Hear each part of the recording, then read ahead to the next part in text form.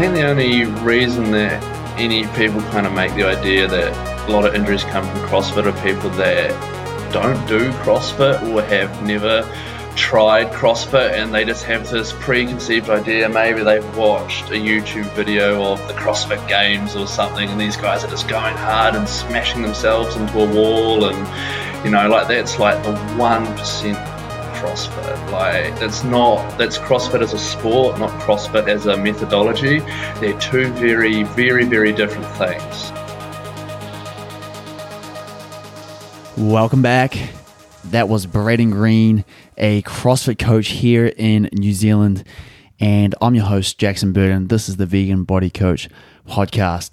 For new listeners, this is a place we come together and chat about all things fitness, all things nutrition, all things lifestyle, specifically related to those that are vegan, plant curious, or reducitarians, anybody that is reducing animal products in their diet. This is a place for you to come and get evidence-based information around training and nutrition, around, lifestyle hacks, any of that kind of good stuff that is here to enhance how we live and tread on this planet.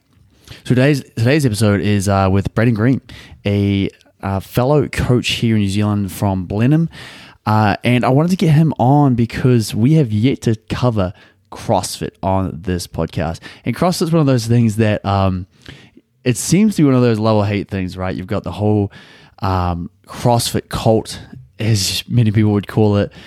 People who absolutely die hard for CrossFit, love CrossFit. And then there's those that just don't understand it. And those are generally the people that hate it. So if you've ever done CrossFit before, you'll know that it is an incredibly fun time. It's high energy. It's very taxing. It's very difficult. There's a lot of complexity. But they do one thing really, really well, which is build community and bring people together. And also getting people to touch a barbell, right? How many people are going into CrossFit, never touching a weight before, and then before they know it, they're throwing barbells around? That is a great thing in my mind. So this episode is kind of discussing Braden's story. He started off as a bodybuilder, transitioned to veganism at an early age. He's got a great little story there, but I did want to cover CrossFit as a whole. And for those that are a little skeptical about CrossFit, maybe they don't understand it, there is a fair bit of misinformation and unfortunately a fair bit of stigma around CrossFit in terms of how much injuries it creates and who it's for and who it's not for. So I hope that if you are either interested in CrossFit, you love CrossFit, or you completely hate CrossFit, this is a great place for you to come and hear a point of view that if you approach with an open mind, I think will leave you in a better place than when you started. So with all that being said, let's just get straight into this one with Braden Green, all around his story to veganism, to lifting, and becoming a high-level CrossFit athlete. You are listening to the Vegan Body Coach podcast, all about optimizing your strength, fitness, and physique through a plant-focused diet. My name is Jackson Burton, and I'm a nutrition and training coach for vegans, the plant-centric, and plant-curious. I'm sitting down with athletes, experts, and influencers around the world to inspire you to create your best vegan body yet. Alrighty, and we're away. So, Braden, do you want to just give the listeners, to kick this thing off, just a little bit of a background of like who you are, what you do, and what you're all about, and what your passions are, and that way we can have a bit of an overview of who you are as a person, then we'll get stuck into some questions, eh? Yeah, man, definitely. Well, as you said, I'm Braden, currently CrossFit coach at Boombox Blenheim here in Blenheim. And that's basically the passion, man, really just coaching people and helping them just become fitter, stronger, like mentally and physically as well. For me, just like to compete in the CrossFit scene as well. I do dabble in a bit of Olympic weightlifting as well. So, yeah, we qualified for that this year also for nationals. So, awesome.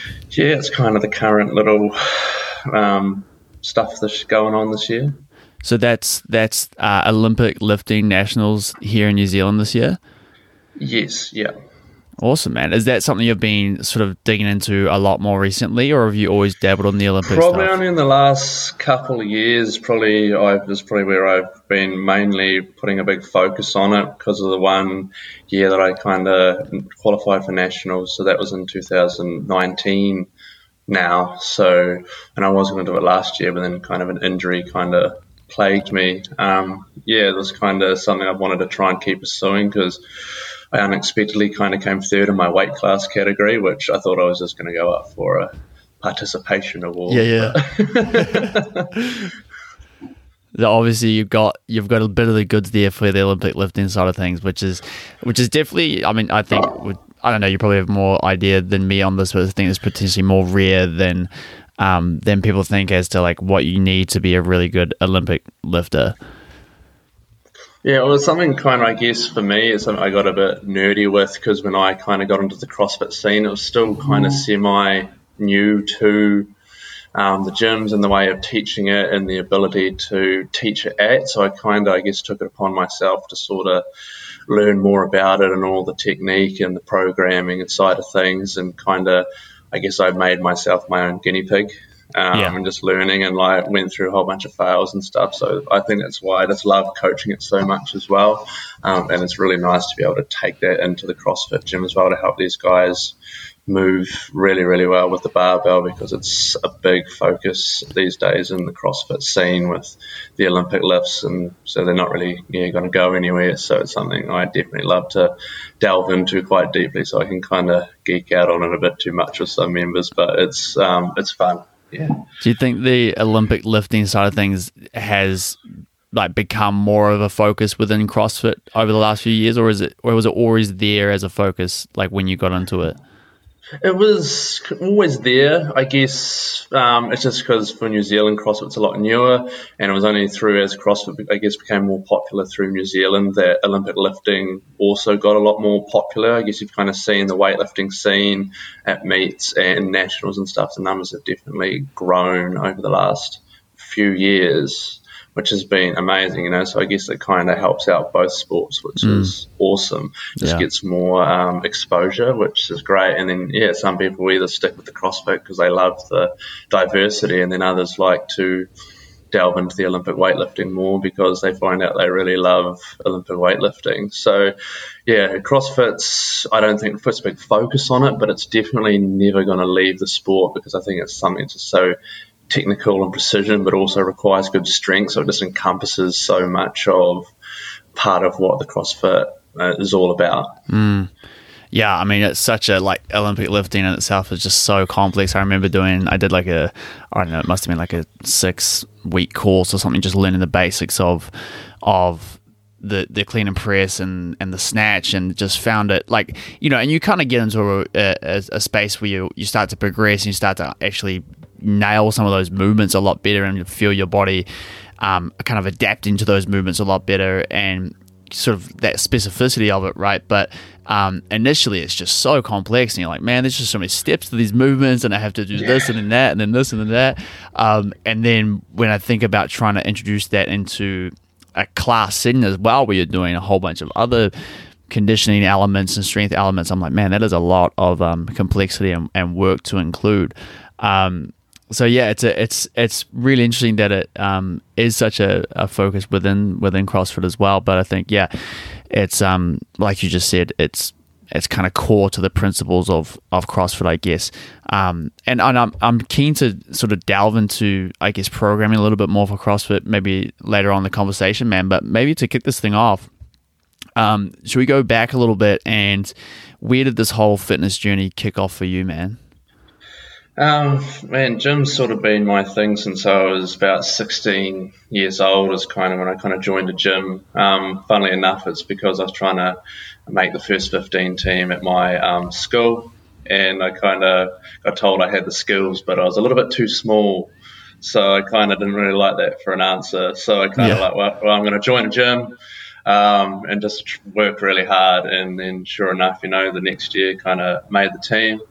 But ever since then, kind of gym's just been part of my lifestyle since then, and it's kind of gone from strength and conditioning for rugby, and then I kind of got a little minor back injury, so I kind of had to get out of the rugby scene, so I kind of got into bodybuilding, so I could kind of have a goal there. I always kind of need something to kind of aim for with my training, so that's kind of bodybuilding. It's like, right, if I set a date for a competition and do the training and stuff, so that's where kind of my bodybuilding came in, and then sort of stumbled upon CrossFit during bodybuilding days, and then kind of the rest is history there. Kind of found CrossFit, tried CrossFit, loved CrossFit. Man, for the last 6 years, it's been me training, and that's kind of where I've pursued my career as a coach and personal trainer as well. So it's kind of all weird, just nicely just worked its way into that scene. Yeah, it's interesting how that's kind of developed after a comment from like the coaches, I'm guessing, from the first 15. It's like that kind of set a trajectory for your life that potentially might not have been set if they hadn't said something like that.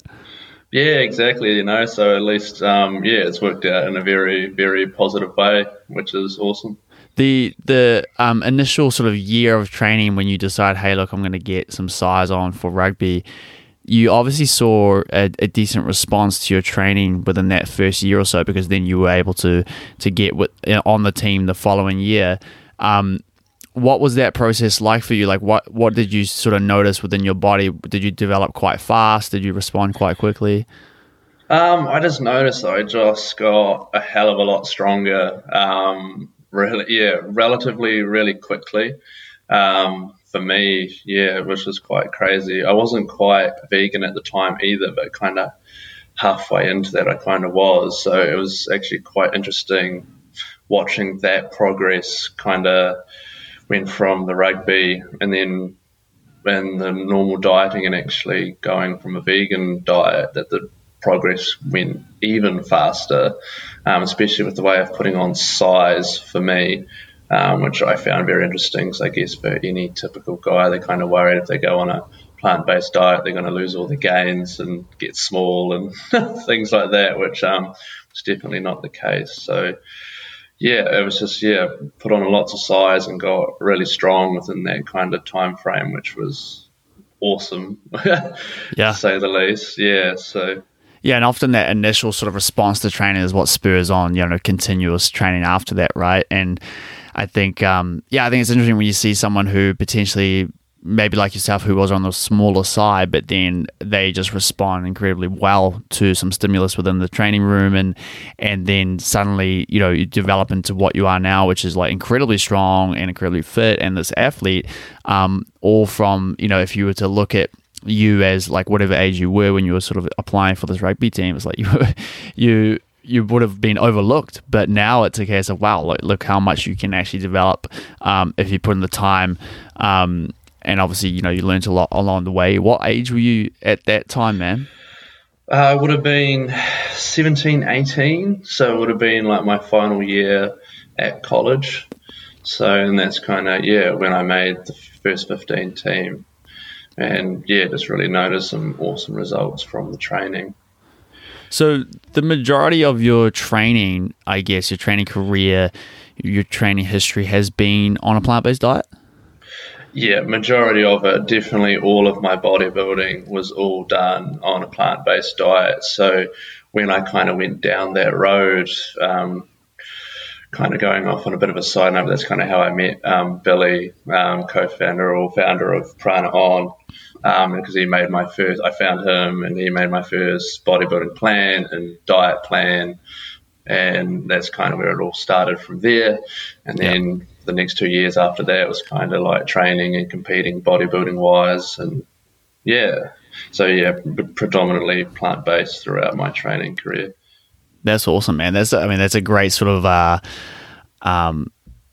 don't know what to say, what to call it. Like, it's a bit of a statement almost, like that you've done majority of your training career purely with a plant-based diet, which is awesome, because most people like myself who started training well before I transitioned. So there's always that idea of like, oh yeah, well, you developed your physique before you became vegan, but like with yourself, it's a case of you developed your physique as a vegan, purely from scratch, which is the same thing as when I interviewed Anastasia Zinchenko. She was the same thing. She basically started training after becoming vegan and developed all of her strength and muscle as a vegan, which is super cool to see, because it sort of takes away some of those claims there.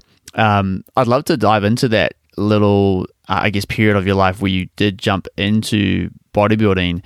how did that whole thing start, and then how did you get in contact with Billy and sort of that whole scene?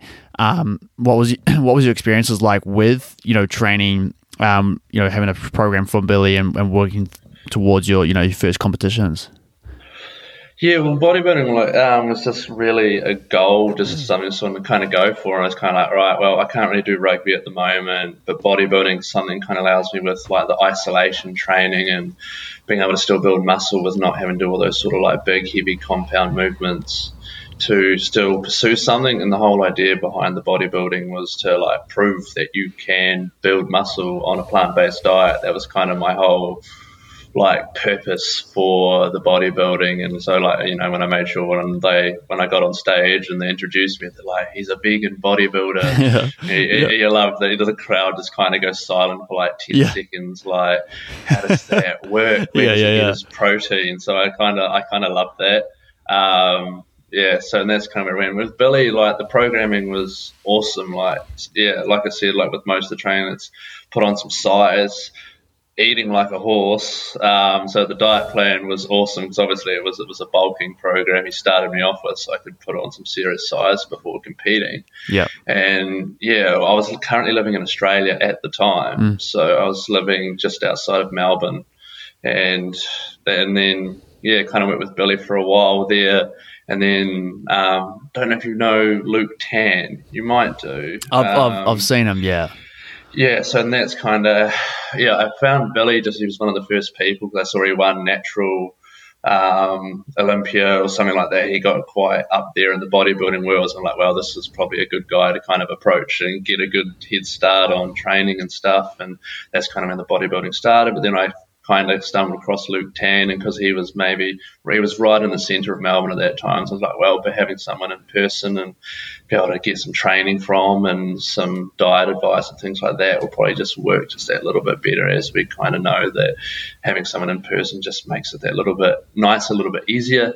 And that's kind of where I went off with Luke for a little while with the training while I was still living in Australia. And both awesome experiences. And I think that's the biggest thing with the veganism and the bodybuilding is I've met so many cool, like-minded, amazing people along the way. Yeah, 100%, man. I think that's quite interesting that you've this was like, what year did you sort of kick the whole bodybuilding thing off? Was that like quite early days? Yeah, I would have been, I'm 28 now, so I would have been 21, 22 when the whole sort of like bodybuilding kind of was in full effect. Yeah. And doing the programming and the competing. Yeah. So it's a while ago, man. So this is kind of before almost it was like quite much more common than it is now in terms of like veganism as a whole and just the acceptance of it and people knowing what it is. So for you to even be vegan at that time and then decide, hey, look, I'm going to do bodybuilding and show people what's up. That's a really cool thing to be able to say, but also, I guess knowing that, I guess you were doing it so early days before you could just jump on social media and find someone who's into vegan bodybuilding, right? It was probably before those days, and you were scratching around trying to find someone who's able to help you, man. So it was almost like a bit of a front runner there. Yeah, so you're definitely right. Like when I first went vegan, like then compared to now, it was definitely had a lot of stigma behind it. It was definitely a lot hard at first with a lot of friends and family, and like being worried or I think I was brainwashed or something, or so it kind of like a little bit worried for me. But it was kind of, I think the more that I did it, the more people kind of like accepted and saw that like I was doing well and I was healthy and things like that, all right, well, this is not a fad, this is kind of his thing now. So because kind of like side note with the whole veganism thing, which kind of again made it a bit harder again because my first job out of college was actually at a meatworks on a slaughter floor as a cleanup boy. So the whole kind of transition started from like a purely ethical point of view. It was kind of like seeing what happened firsthand, and I was kind of, I don't really know if this kind of sits well with me. Yeah, And totally. sure enough, even like people within the workplace, I think I was only about 6 months into the job and already transitioning plant-based, and people were definitely noticing. And so it was kind of after that, like once my year contract was up, I was like, I'm out of here. Yeah. This job's not for me. Yeah, that is huge, man, to even be able to spend, like, you spent a whole year within that slaughterhouse. What was that experience like? Like, what the people working there, when they started noticing you, obviously they'll probably see what you're eating and see that you're not eating meat products. Just odd, I guess. Like, just found it a bit strange, or probably thought, I was a bit sensitive. Yeah. To it I'm all, assuming which, that like whole scene, that whole environment would be very like tough man syndrome in there, like very like sure, harden up, just do the job, Yeah, very, very kind of macho, mainly. Yeah. Don't get me wrong, there is some nice people within the workplace, but it's definitely that's a like tough guy sort of environment, and only the strong survive sort of thing. Well, it's probably, sure. I mean, it's just nature of the work, right? Because if you're not gonna kind of close off and desensitize yourself, then you won't last, right? So you kind of just, if you wanted to make that a career, you literally just have to close off a lot of your emotional side and your empathy, and just become that macho man who just cracks on and does the killing, right? Yeah, for sure. So that whole thing kicked off for you, decided to start transitioning purely from that ethical side. Did you find that, because that was quite early days, did you find that transition period difficult for you? Like, where did you find resources? How did that whole experience go for you? Personally, for me, the transition wasn't hard. It just, because I think just sat so right with me once I kind of like made my decision, like this is kind of like, this is what I want to do. This is like, it just kind of, sat right with me. And transition wise and having resources, thankfully enough, I funnily enough ran into an entire vegan family and became good friends with them. So they were kind of like my number one resource, cool. So like come help me and do my first vegan shop and things like that, and what to look for and rah and got all that. And then I would say within the span of a week, like that's all it took, like just hop the fence, and that was kind of it from day dot. Never really sort of had meat again or dairy products. It was pretty much, that was it. Wow. Yeah, so for me, just had a very, very nice, easy introduction and transition, which is great, which I know not everybody has that same experience. So I know that everyone's got to kind of approach it a little bit differently. Totally. Was it initially a transition to like purely straight into a completely plant-based diet or a plant-only diet? Or were you sort of going that whole route of like you went vegetarian first? Because I mean, generally most people, especially I guess maybe like 10 plus years ago, would most likely just go vegetarian first because they know what vegetarian is, not so much like vegan, because vegan wasn't so much like a well-known term and actually what that meant.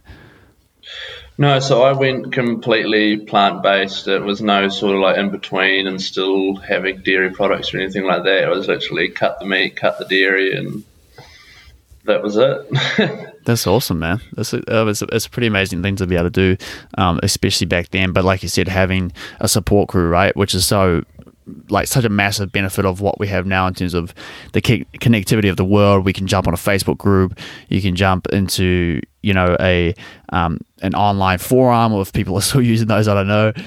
You can just contact people in your local area that are vegan and get some tips and tricks. And like you said, take you on a shop or whatever. So there's so many more options for people now. I think it's just a lot simpler to go down that route. Definitely.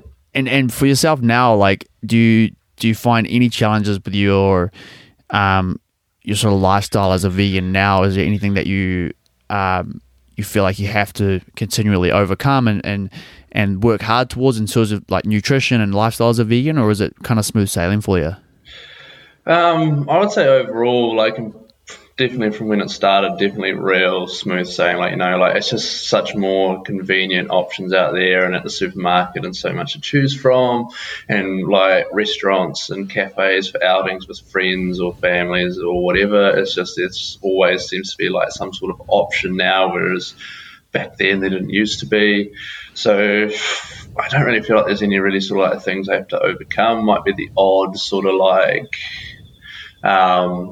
thing is kind of like, I guess, like for instance, went to a wedding this weekend and sort of like pretty traditional and no real like vegan options. It was just kind of like salads and roast veggies, and that was kind of all I had to partake in amongst all the other foods. So little situations like that, but man, like still pretty well fed nonetheless. Just pile up my plate with veggies. Totally. But, yeah, like majority of the time, it's pretty good.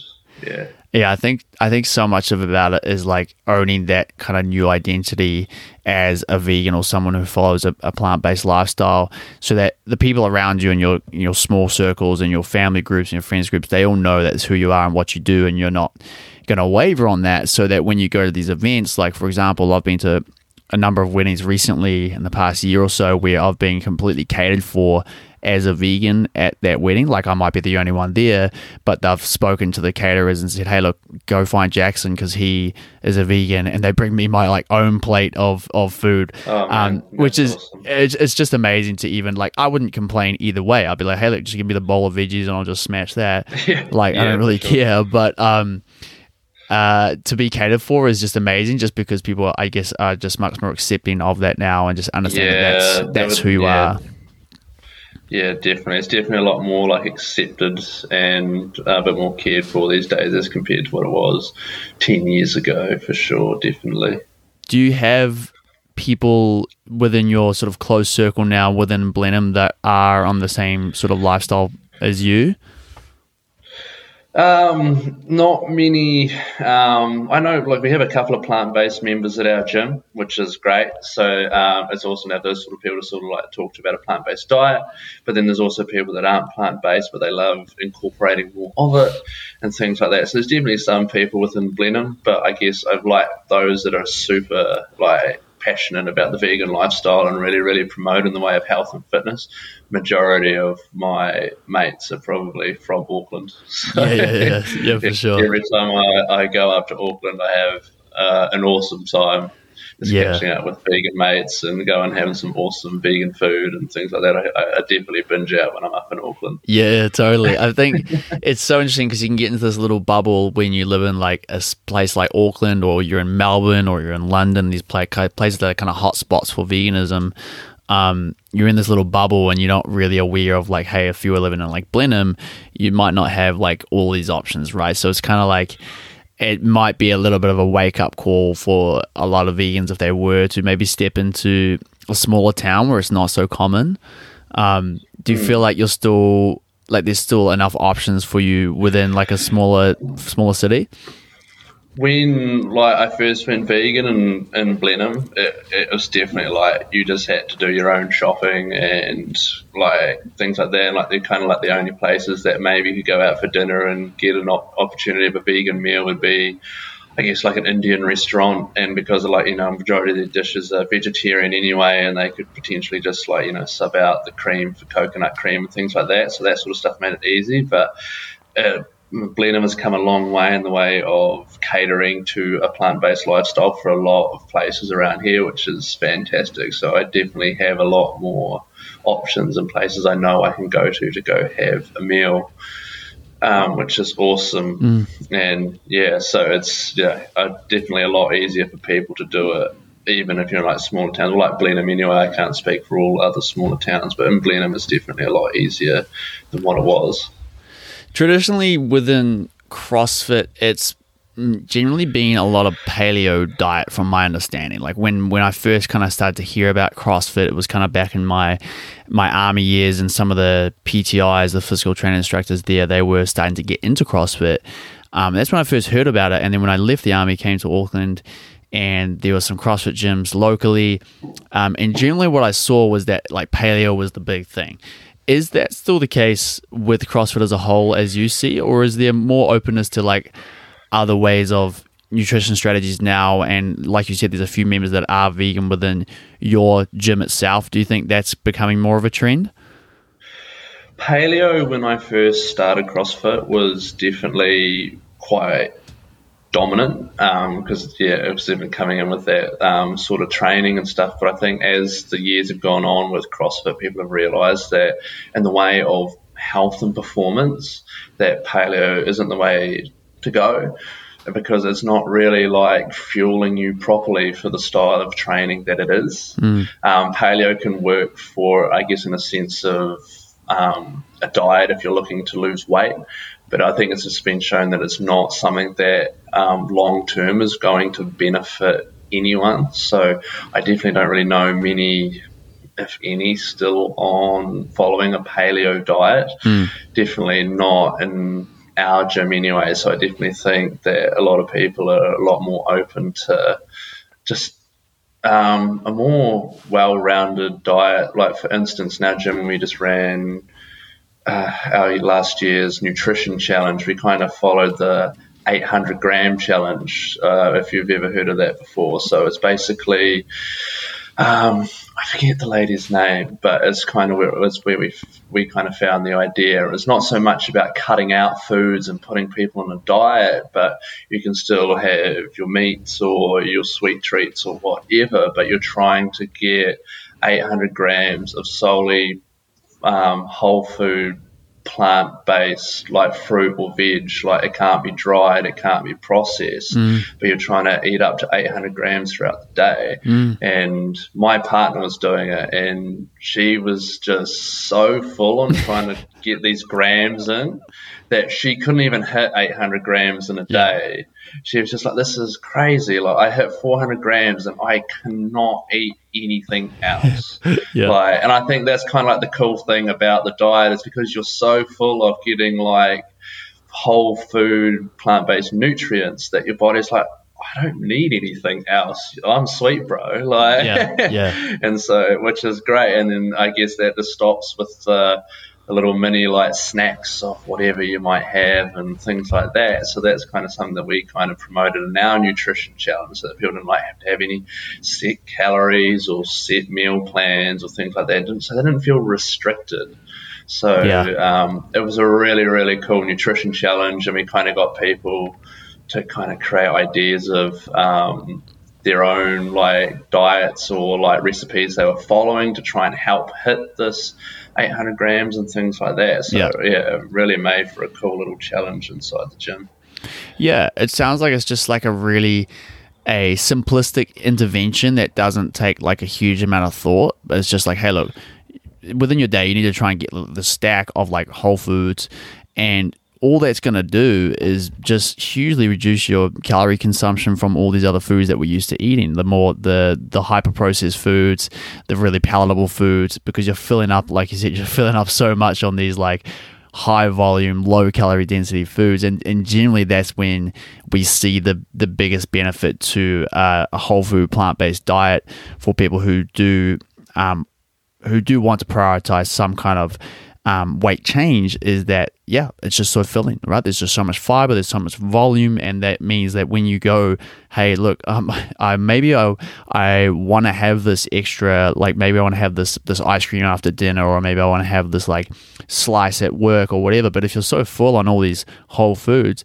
likely even if you have that slice or ice cream, it's not going to be a huge amount extra. So it's kind of like, it's probably a really nice simplistic way to just approach nutrition intervention. So that's really cool to hear. I think, like, going back to the whole, like, what is going to fuel CrossFit side of things, like CrossFit's one of the most demanding, I think, sports or fitness modalities out there for sure, in terms of the amount of energy you're burning through within a CrossFit session. And a lot of, I think, high level CrossFit athletes are doing 2-a-days, 3-a-days. And I've seen, like, in the past, when it was the whole paleo craze, there was just like this chronic underfeeding of athletes. I think they were just not taking it anywhere enough for what they need for performance. So for you now, as a coach and as an athlete who competes, what are some key areas or key strategies you use to make sure you're actually fueling enough for these energy demanding workouts? I think it's just the biggest thing is like realizing, especially if you're doing almost any sort of sport or physical training like CrossFit, that carbs aren't the enemy like they've been made out to be. It's like carbohydrates are like the number one fuel source for the human body, like our muscles literally like store glycogen, and I think that's kind of where like the whole paleo thing wasn't working for CrossFit athletes, so like they want to get strong and they want to get fitter, but there's no glycogen stores in their muscles to lift these weights that they're trying to accomplish, so I think that's probably like the biggest thing. And for me, like especially like I don't do like 2-a-days or 3-a-days, but sometimes my session can go from like 2 to 2.5 hours, and that's me for the day. So I'm definitely making sure that along with some adequate protein that I'm fueling myself with lots of carbohydrates, but making sure like they're just coming from good sources. So like say this morning finished my training and now I went and munched down hard on a big bowl of oats with protein powder and a little bit of coconut yogurt and things like that, just to make sure that like I'm getting a whole bunch of carbs to replenish my muscles and protein to help rebuild as well. So that's probably like the biggest thing, is just making sure that I'm getting adequate protein and carbohydrates to keep fueling this amount of training that I'm doing. Yeah. I'm not burning out, fizzing out. Yeah, totally. I mean, it's just a case of, again, I guess pushing against this kind of food police mentality of like, carbs are the enemy here. In the case of CrossFit, it's the exact opposite. It needs to be preferably be a higher carbohydrate, probably lower fat intake, just because the sessions they're hard, but they're short. They're not generally going to be, like a 3-hour, marathon or something like that. So having that glucose or the glycogen in the muscle and then glucose within the bloodstream is just essential for those hard and fast bouts of training. I think that listeners would be really interested. Do you want to run through like what an average day of eating would be for you? Yeah, I can definitely run you through that. So that's it. Breakfast is pretty much the same every day. Oats, protein powder, maybe top it off with some like nuts and seeds or something, just to make sure we're still getting some healthy fats in the diet, and some coconut yogurt just because probiotics and things like that. So just trying to get a full, well-balanced breakfast. Lunch can differ from time to time. It can generally be what's left over for dinner.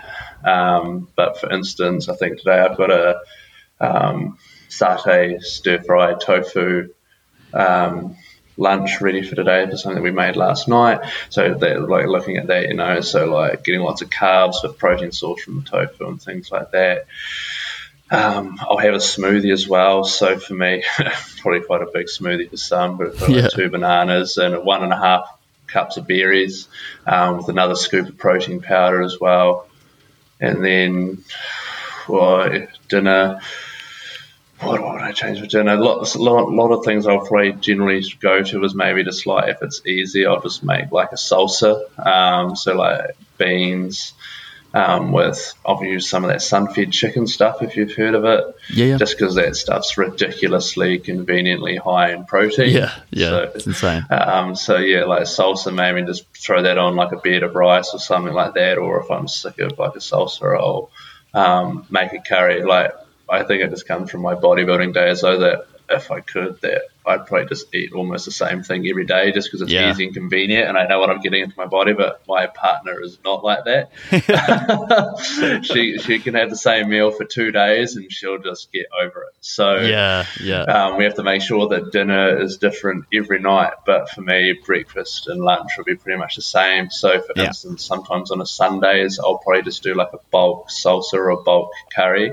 And just make sure that I'm getting lots of veggies in there and lots, whatever my protein source is, whether it be tofu or tempeh or that sun-fed chicken, and throw that in there. So I've got a nice high protein source, and just cook up a big bulk pot of rice and then just divvy that out amongst containers for the week. And then I just know that lunch is sorted, so that when I come in, from home to home in the middle of the day, that it's just something healthy and like packed full of calories and nutrition for me when I get home after coaching and exercising.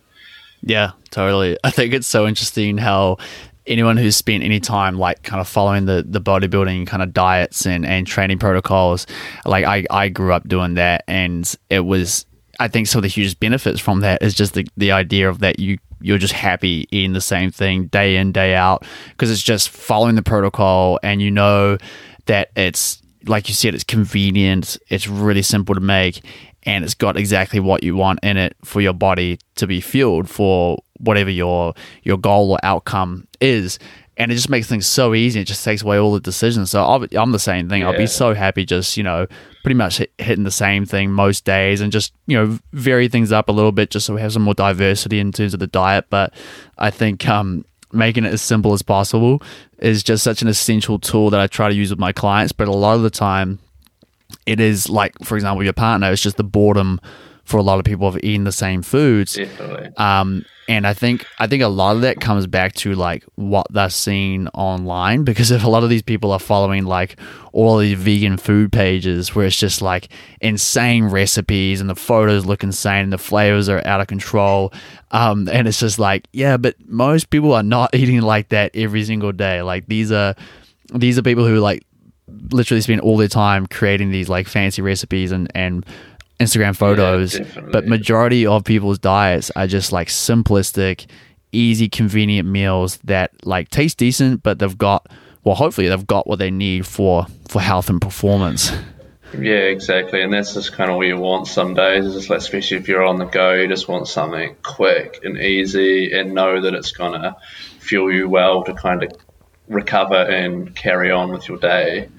So they're not making fancy meals all the time, for sure. Yeah. And I can definitely say that from my bodybuilding days. If there's anything, when I was doing my own diet plans at one point, that it's super boring. Yeah. Totally.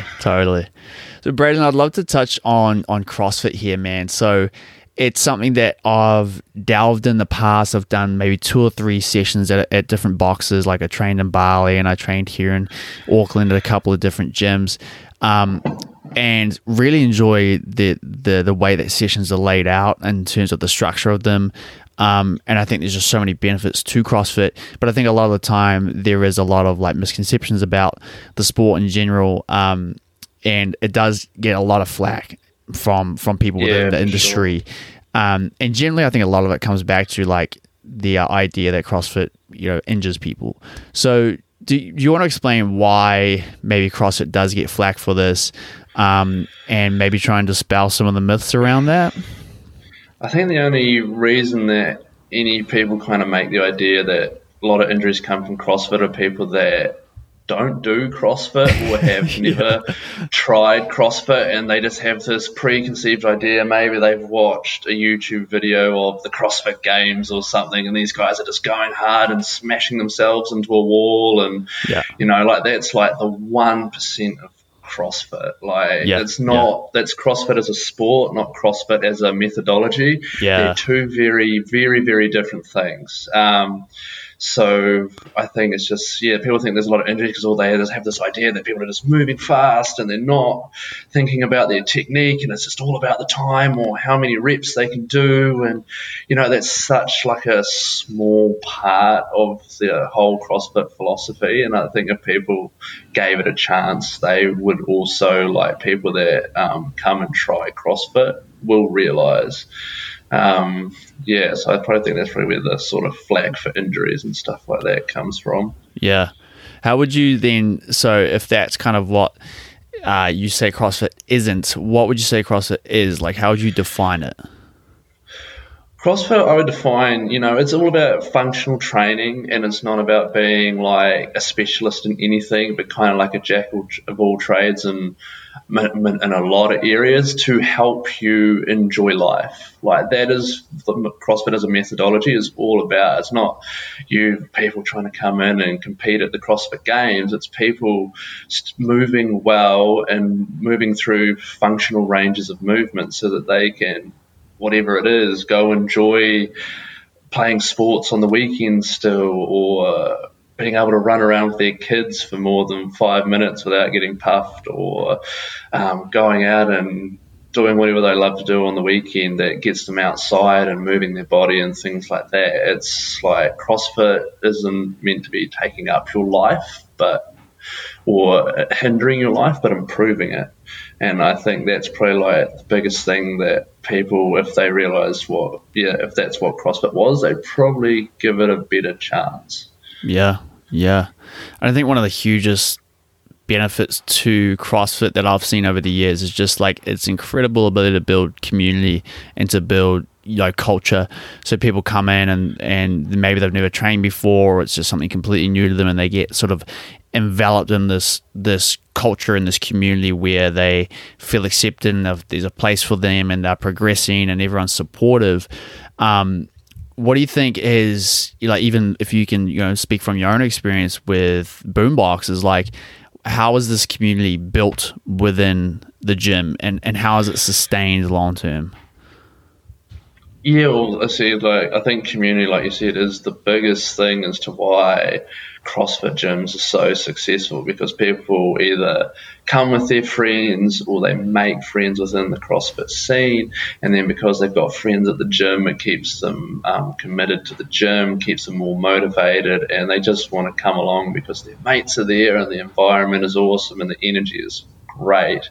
And that's like a big reason why I love coaching CrossFit classes. And in the way of like Boombox, we run by our 3 core values of courage, care, and commitment, and we kind of want to make sure that all our members are following these standards. And so, like that one, care, is like making sure that all of our members care for each other, however that be, like supporting them at the end of the workout. Maybe their mate's not quite finished, they're going to encourage them and help them tick along and things like that, and just make them feel like, who cares if you come last? We're going to make you feel like you're first because you're coming in and you're putting in the effort and you're working hard, and we're going to make you feel great for it, So, I just think it's just like those things, and just, developing the sort of environment you want with your gym and making it a positive experience for people is what keeps them coming back. Yeah. Because it's not so much about the training, but it's about the people they get to do it with. What are some of the areas, like with the people within the gym that you work with, what are like the main areas you need to work on with these clients to make them an efficient CrossFit enthusiast? I think it's just like constantly just looking for progress every day within themselves, wherever that is, wherever they start, like it's so easy to beat yourself up and think that you aren't doing well or aren't achieving things, but just making sure that look, you started here in your first week of CrossFit, and 3 months later that you've made these improvements in your area, and just making sure people, that's like everyone starts somewhere and then you've got to build up from there, and it's not about putting yourself against anyone else, because it's not their journey you're following, but it's your own, and everyone's progress or what they want to achieve and what they want to get out of CrossFit is so different. And I think that's just why it kind of works for so many different people, because CrossFit's not just for one style of person, but it can work for so many different reasons. Yeah, love that, man. So I guess for a lot of people that haven't participated in a CrossFit session, or ever really watched it or anything like that, they probably have no idea of like how a session structure is actually run. Do you want to, from a programming perspective, do you want to give the listeners a bit of an idea of what does a session look like within a general CrossFit class, and how is that kind of broken down over like a week in terms of how is everything sort of structured? If someone was to come in and train 3 to 5 days that week, how is it structured in order for them to get the most out of their training, but without kind of overdoing things? Yeah, for sure. Well, I can kind of run through our programming from this week, because if you ask me what last week's program was next week, it's not in my head. It's all about this week. So yesterday for us, we're currently in the middle of the CrossFit Open. And we've got a lot of our members competing in that. So we're not really doing anything that's going to kind of looking for like big progressions or working on strength or anything like that. It's just kind of all about maintenance and a good overall general strength and conditioning program. So yesterday we did front squats for strength.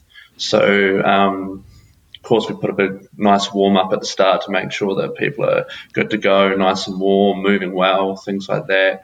And then kind of some front squats. So for this, I kind of got these guys to build to a heavy set of 3. If people had a 1 rep max, we built maybe 80 to 90%, big range. So depending on how they feel, not flash, 80%, feeling great, go to 90%. And then to get some working sets, we had some descending sort of percentage work. So all the way down doing 3s from 75 to 65%. So some good strength work, but nothing that's going to completely destroy them. But then that piece, watching their front squats, set them up nicely for the workout. And that's normally what, from my personal programming, that I'll try and do, is maybe do the strength piece as a nice primer into the workout. So this workout had some chest to bar pull-ups, handstand push-ups, and squat cleans. So basically for me as a coach, I'm like, well, if I'm seeing that everyone's moving well in a front squat, I pretty much should know that their cleans are going to look very nice and tidy in the bottom. So that's kind of from me from a visual point of view, but it's also kind of like our heavy day for the training, because the barbell was probably like the big focus, and the handstand push-ups and the chest to bars were kind of some minor fatigue work, but just to have some skill in there as well, because it's something that, well, I felt might potentially still pop up in the CrossFit Open. But then today it's a complete switch. There's not a barbell in sight. There's no strength work. Kind of let the body take a break from the heavy side of things. And today is all about sort of like steady state cardio, interval work, and just kind of getting the lungs working and the blood pumping, and just working on a bit of engine today. So every 6 minutes for 6 rounds, 200-meter run, 12 dumbbell snatch, 50 double unders with your skipping rope, 12 dumbbell hang clean and jerk, and a 200-meter run. So, I kind of give them the idea of like, we're not trying to pile ourselves into the ground within the 6 minutes. We want to get some rest. We want to be done within about 4 to 4.5 minutes, something that you feel like is sustainable and you can maintain every time we restart that 6-minute window. So we're kind of doing some engine work, something that's helping with a bit of recovery as well after a heavy day yesterday, things like that. But then I put some RX Plus options on the board for those that are feeling good or not doing the CrossFit Open or are one of the faster ones of the group. And so they can try with a heavier dumbbell. So instead of 22.5 for the guys, I've put a 30 kilo option there if they want it. Or instead of the 50 double unders, they can do 70 double unders if they're really awesome at double unders, because some people can just fly on the skipping rope. And then tomorrow, Wednesdays, I love to kind of make a bit more of a dialed back day, because it's the middle of the week. Everyone's a bit flat from work and training and all that sort of stuff. So we do no high intensity. So tomorrow's a bit of handstands, walking skill work. So lots of little skills and drills to kind of help people kind of learn towards that. And then just some good strength and accessory work, kind of like, I guess, if you kind of want to say a bit more bodybuilding style. So we're kind of focusing on smaller areas so that those smaller areas stay strong and healthy for the bigger things that we do. Thursday becomes a bit more of a cardio day again. I've forgotten what that is. But yeah, a bit more of an engine building day again, because we kind of incorporate the cardio classes on a Thursday as well. And then Friday is another heavy day. So we've had 3 days of nothing extremely heavy. So the body should be kind of good and ready to go. And then so we're going to do some deadlifts on Friday, and the workout escapes me again. But that's kind of, I guess, in a general week, how I kind of like to program and break it up, make sure that we've got lots of modalities in there and training different stimuluses and like ranging from different levels of skill. And then Saturdays are kind of a bit of a different day.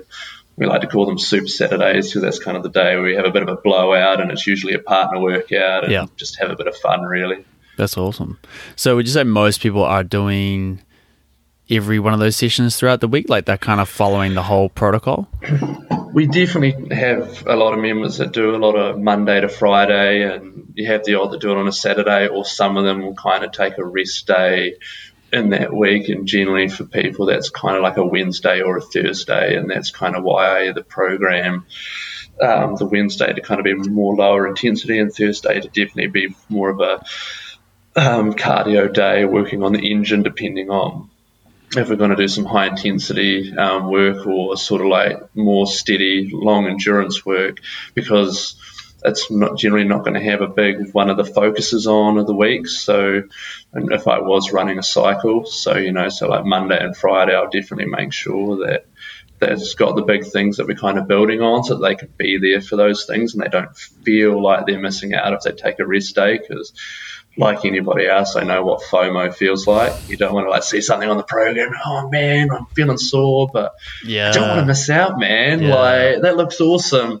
And the biggest thing is like telling people like it's okay to take rest days, and that you actually need them. Or hey, if you want to come in and you want to keep moving, I know that a group setting program doesn't tailor for everyone, because everyone reacts a little bit differently. Like we can make it more of a moving recovery day for you. If your back's feeling sore and deadlifts aren't going to be a great thing, let's change it up, man. Let's go, I don't know, like depending on the day and what sort of focus we want, let's put bench press in there, because we're going to take your back out of the stimulus, but you're going to get some nice strength work in, whatever. So I'm not like, I never like make people like this is what's on the board and that's it. Like if we need to change something up for a member, depending on how their week's been, and if like, with training and work and sleep or whatever, I'm more than happy to kind of alter it for some individuals, just so that they stay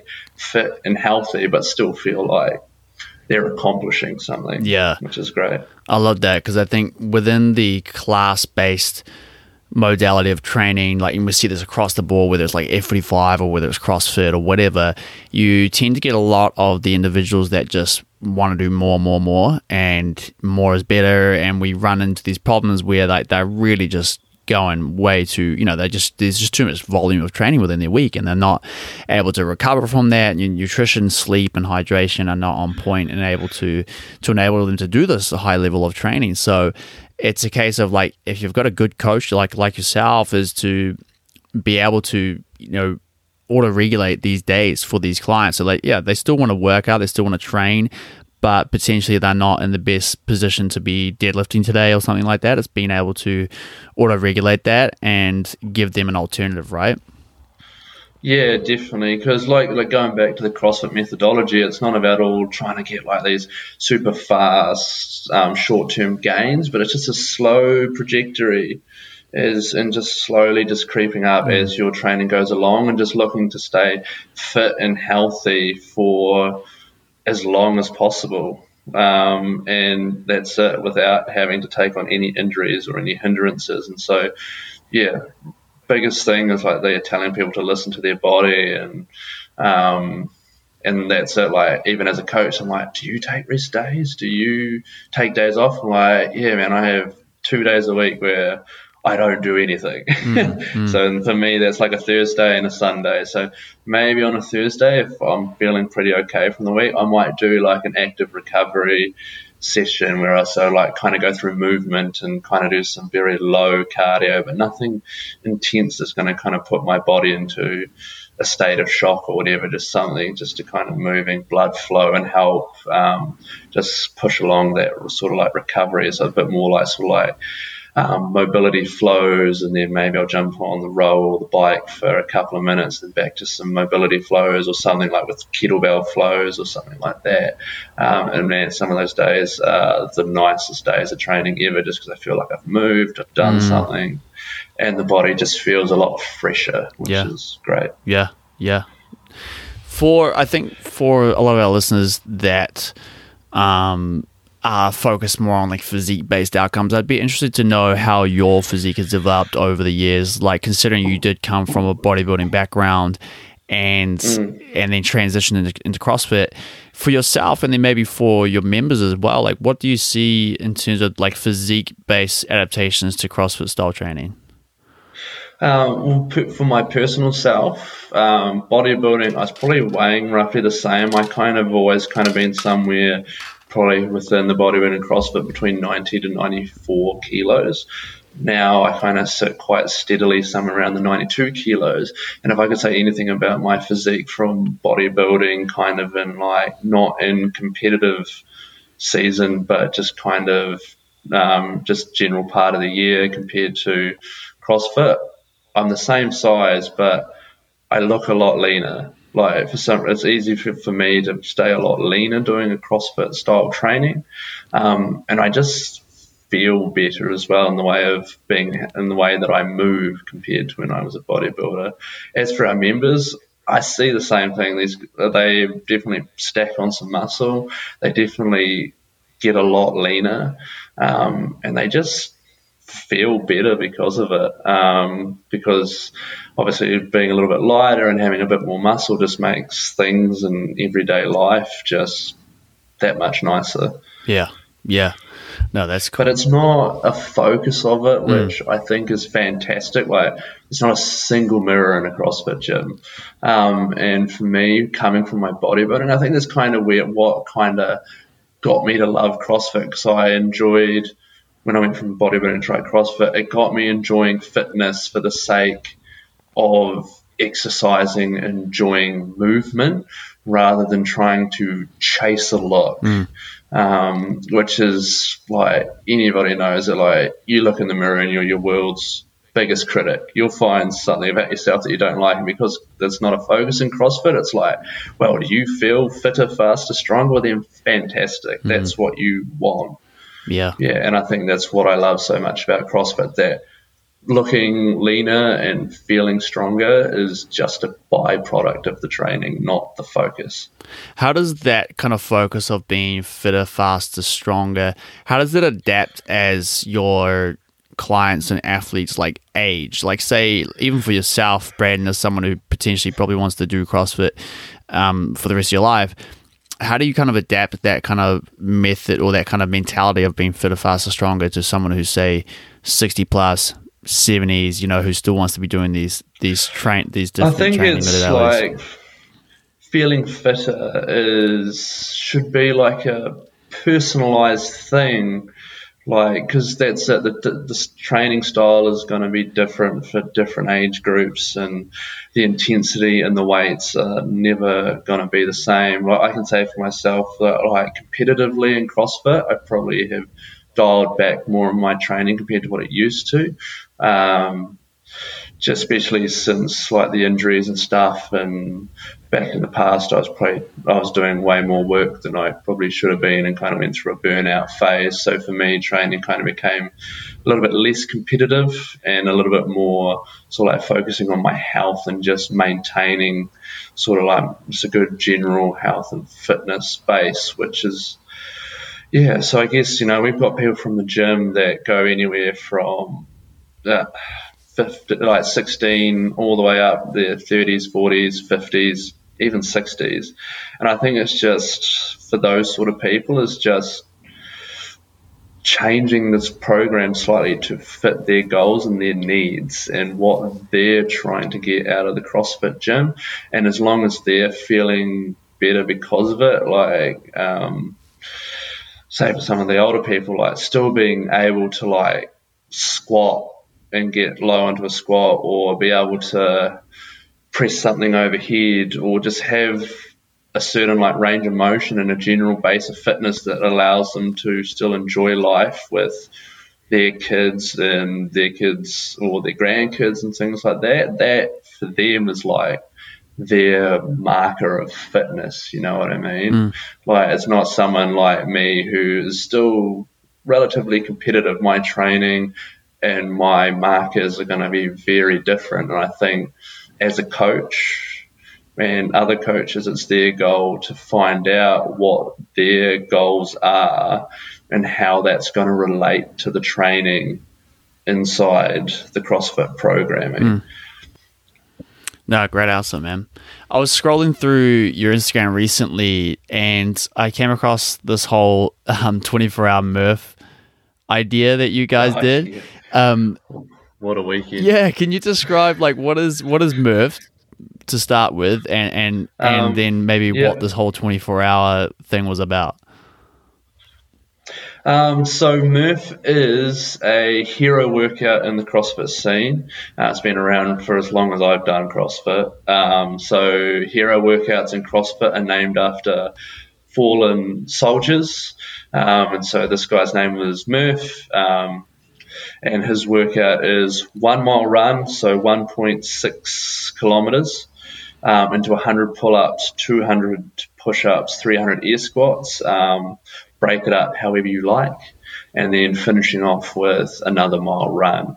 The whole reason for the 24-hour Murph, we have a member by the name of Jacob, who's also kind of helps assist in the coaching side of things, who himself has had a lot of, I guess, mental struggles and overcome throughout his life. So he really kind of wanted to give back to the mental health organisation in New Zealand and do 24 hours of Murph to fundraise for this organisation. And so he kind of put a team together of himself, me, and 3 other members. And so we kind of just did this rotation over 24 hours.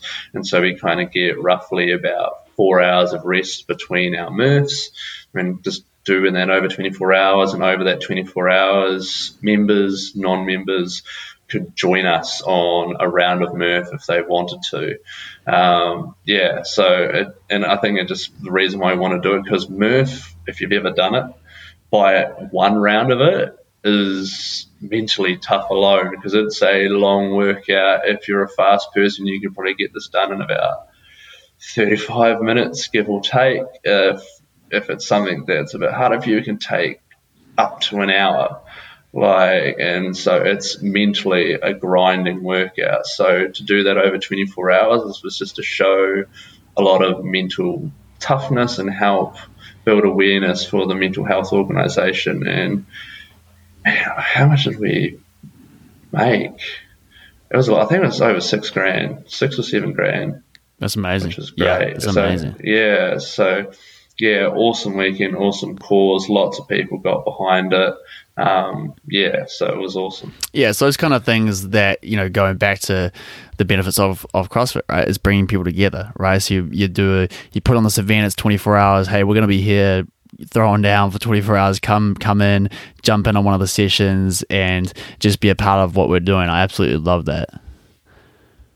Yeah, man, and the amount of people that we got coming down and the amount of members that actually did more than one round. Wow. Like they do one and then maybe they go home for a few hours and they come back. And I'm pretty sure one of our members did as many rounds as each member of the actual team doing the 24-hour Murph. And I think it's just because for him, it just kind of really hit home and something he was super passionate about. So he's like, yeah, man, I'm going to give it everything to support the cause, which was awesome. So how many rounds did you get through yourself? I think I've managed 4 or 5 Mercy. I think it was around about 5 each. And Jacob, who did it, which was quite cool, he got to do the final round of Murph in the 24 hours, and so many people did it with him. Awesome. What a finish. It was cool. That's awesome, man. I love that. Oh, bro, I want to finish this up, man. And what are you working on for the rest of 2021, man? Is it obviously we talked about working towards the Olympic lifting side of things. Is that the big focus? What else is going on for this year? I guess in the way of level of training, definitely the nationals is something that's going to be like a big focus this year. But then getting back into some competitive CrossFit this year is definitely a focus as well. So coming back from my knee injury, the main focus at the moment is just some nice slow trajectory back up to kind of where I have been. So no real sort of like plans for any of the comps at the moment, but I have signed up for what's called 2 to Tango in September. So that's one that I did that last year with a friend, so we're going to do it again. And I guess just kind of see what else kind of pops up in scene after the CrossFit Open and kind of attack that a little bit more. Because, things are on a nice, steady trajectory upwards. And so hopefully we can just maintain that. No, that's awesome, man. So at the moment, it's a little more geared towards the CrossFit, the Olympic lifting. Is that your focus every day, or are you still including some like CrossFit WODs and things like that as well? I'm definitely trying to incorporate both. So I'm trying to work on the Olympic weightlifting and try and keep the CrossFit involved as well, so I can kind of have both and so do both at the same time. I did the Olympic weightlifting purely for 6-8 months in the year that I first qualified for nationals. Absolutely loved the training, but and it taught me a lot, and especially in the way of programming and things like that. But I don't know, there's just so much about CrossFit and the way of training and competing and the community and stuff that I just missed. So I want this year as a big goal of trying to see if I can incorporate both. And so it's just obviously, being just a little bit smarter with the training, and just trying to just keep self-regulating and just going by feel and listening to the body and things like that. Just a nice steady trajectory on both is kind of the goal. Nice. And as a bit of a final question for you, Braden, I'd love to hear your perspective on like the growth of veganism, whether it's worldwide or here within New Zealand, what the positives and negatives you see within your own mind of kind of where the whole veganism lifestyle is, or philosophy is headed.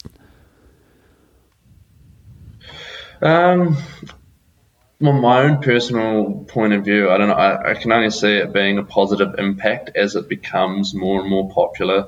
Because every year, that's just it. Like, it just grows by the amount of people taking on a plant-based lifestyle. I just think for the sake of people's health and as the population's growth, just the way of this planet, and just looking after it so that we can all be here for a very long time.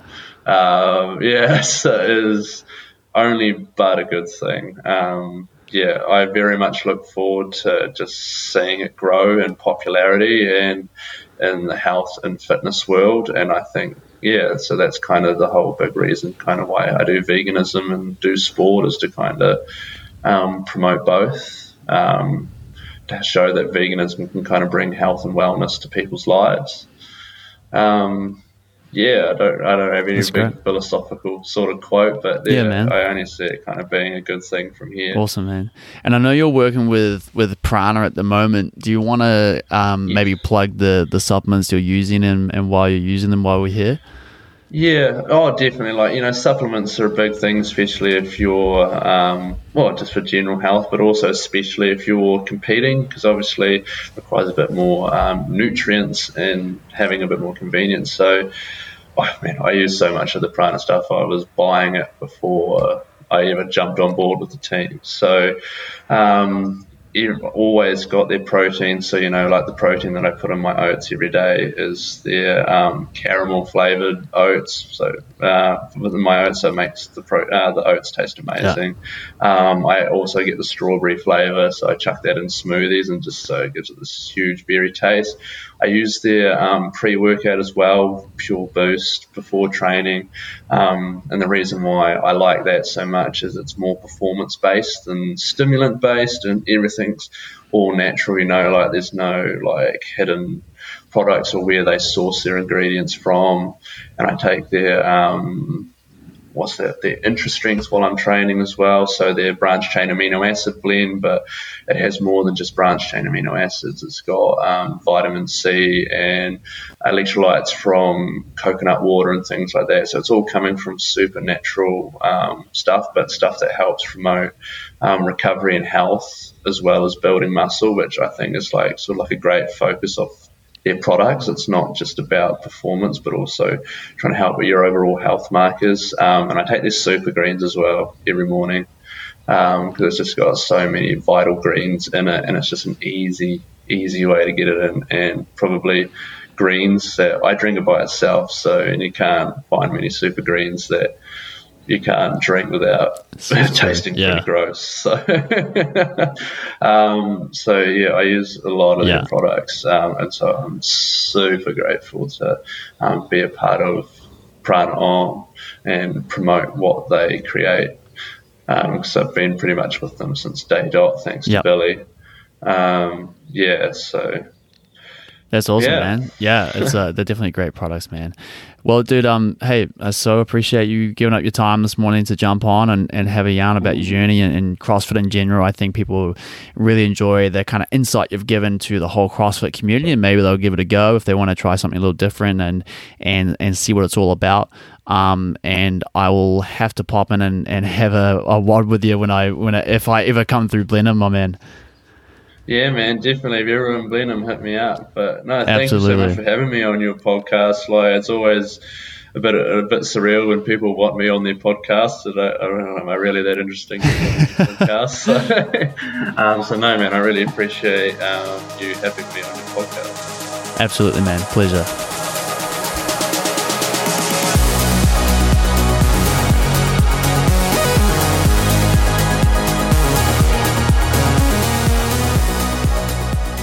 There we go, guys. That is Braden Green on CrossFit, all things veganism, bodybuilding.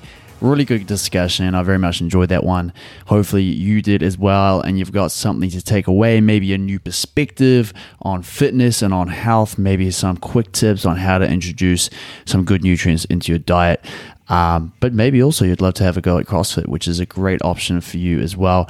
I'm all for any movement that encourages lifting in some sense, progressive overload, and lifting for not only just the enjoyment, but also the health benefits of loading muscles, loading tissues, loading bones, and of course the mental health benefits of us getting out there and moving our bodies, how they were designed to be moved. If you want to get in touch with me, links are in the show notes as always. Coaching options there as well. If you want to jump on board with my online coaching services, I'd love to have a chat about your goals, what you need help with, and what we can do to help you move towards your best vegan body. All that being said, let's round this one out. If you like the episode, go ahead and share it on your stories. I'd love to see where you're listening from. As well as that, reviews are always super helpful for this podcast. I know podcasts say it all the time, but they wouldn't say it if it wasn't important. So iTunes is the place to do that one. Your iTunes podcast app, quick little review there helps the podcasts get into more people's ears. But enough rambling. Let's get on with our weeks. I'll see you in a couple of weeks with the next episode. It's going to be a really, really good one, all about vitamins, micronutrients, what we need as vegans, and how we can approach the best ways of getting those in our diets or via supplementation. See you then, guys. Go get some more plants and lift up.